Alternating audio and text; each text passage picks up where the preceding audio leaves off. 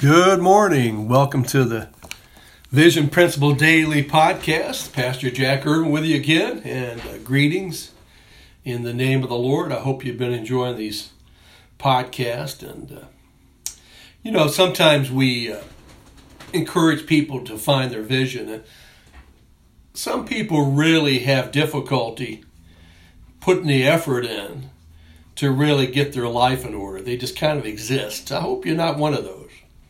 But today's topic is Finding Your Life Vision, Part 9. And we're going to talk about overcoming procrastinators and problems. We started a couple days ago talking about family issues. Today we're going to talk about faith issues. Sometimes our faith is not where it needs to be in order for us to find and discover and develop our God-given vision. Some people just, they seek the Lord, they find it, and they start moving in the direction, and they fight, they don't give up. And then other people, they kind of understand their vision, but they just won't put forth the effort to really begin to walk in it, because there's so many things that can keep us. We call them procrastinators or problems and faith issues. So let's begin to talk about these. There's basically 5 areas in dealing with your faith, and those areas are sins that we need to overcome, spiritual disciplines that we need to walk in,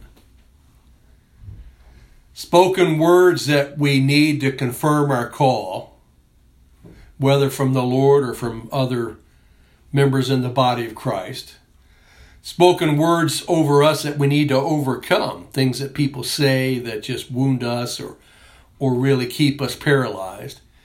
And then really what I call spiritual or scriptural misconceptions. And that area is huge, but it's just the area of, if you really know that God has a plan for your life, one of the big hindrances is really not understanding who God is.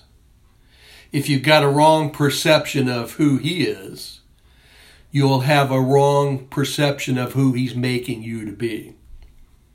How you see God, we're created in His image. And the main purpose for our lives is that we might be conformed to the image of Jesus. That's found in Romans chapter 8, verse 29. That's the main reason we're here, that we would be like Jesus. When people look at us, they'll see Jesus. And that's our main primary purpose. And then we have specific purposes. But getting back to the topic of faith issues, Romans chapter 14, verse 23 reads like this. It says, "Whatsoever is not of faith is sin." And of course, we've heard so many teaching with all the faith movement and with all the things that we've learned. We've heard so many teachings on faith, but you have to understand that the definition, the Greek word for faith, many times is translated pistis, and most people translate that as trust. And I don't think that's a good translation. The reason being is that you learn to use words in the Bible basically by understanding how the Bible uses the words. In theological school and hermeneutics, you learn the principle was called the analogy of faith, and you basically interpret Scripture with other Scriptures. And that is so true when it comes to any definition of a word. And faith is a word that's really many times misunderstood.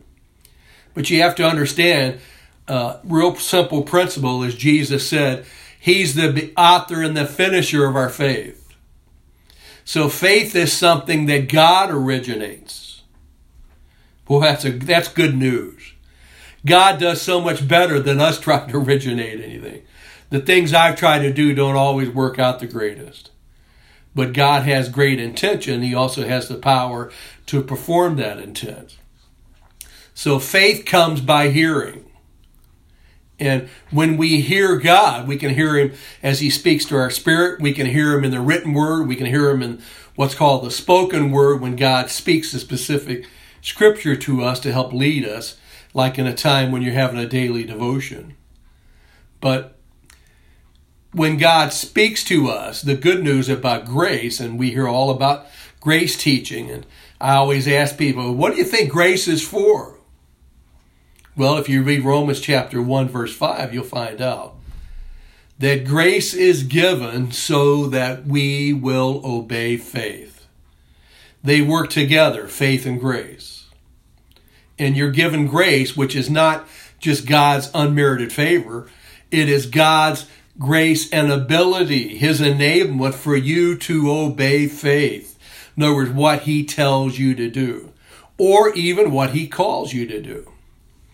So whatsoever is not of faith is sin. So if it doesn't originate from God and you don't do, if it does and you don't do it, you're walking in sin. It might not be something you did, it's something you didn't do. Not just a sin of commission, but a sin of omission. So what sin do you need to overcome? If you want to hear the voice of the Lord, we know that when we walk in sin, it can separate us from God. It doesn't mean we don't belong to God. God's still there. He'll never leave us. He'll never forsake us. But it's kind of like being married to your wife and, you're mistreating her. You're still married to her, but you're not in good relationship with her. If you're mean to your wife, the old saying, if mama's not happy, nobody's happy. Well, that's so true. It's the same with God. If we walk in rebellion against God, we don't do what he says. We don't walk in faith by the power of his grace. Then that's something we need to overcome. And secondly, the spiritual disciplines we need. If you're not reading the Bible, if you're not praying, if you're not in fellowship, you're not breaking bread with other believers. Acts chapter 2, verse 46 and 47. They continued in the apostles' doctrine. They fellowshipped. If you don't do those things, you're really not going to be able to really discern your call in life. It's a helpful tool. And then spoken words that we need to overcome. Has anybody ever spoken things to you like, you'll never amount to anything, or you're worthless, you've always been worthless, and I'd love you if you did this, and those kind of things can be debilitating in our lives. When people speak, those are hurtful things that we need to overcome. And another helpful tool in the faith issue is when spoken words are given to us to help us to confirm our call. I hope you spend time with the Lord, seeking a word from him. You have the word of God, okay?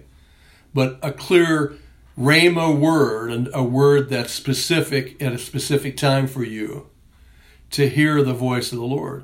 And another way God speaks to us to confirm our call is through a prophecy.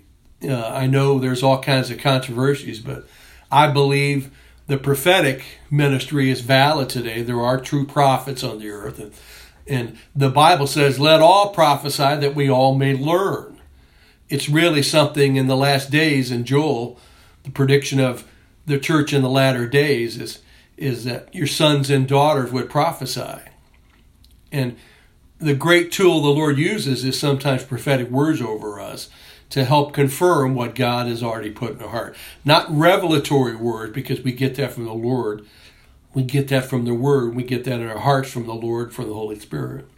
But words to really help you to discern what you're called to do.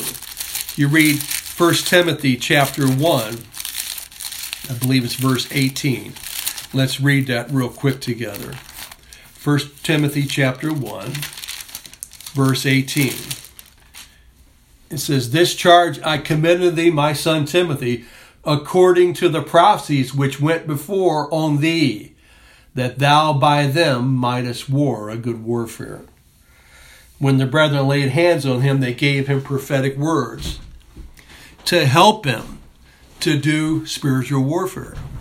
That's so important in our lives. And when we talk about faith issues, we have things that we need to overcome. We have words that we need to overcome that have been spoken over us. We need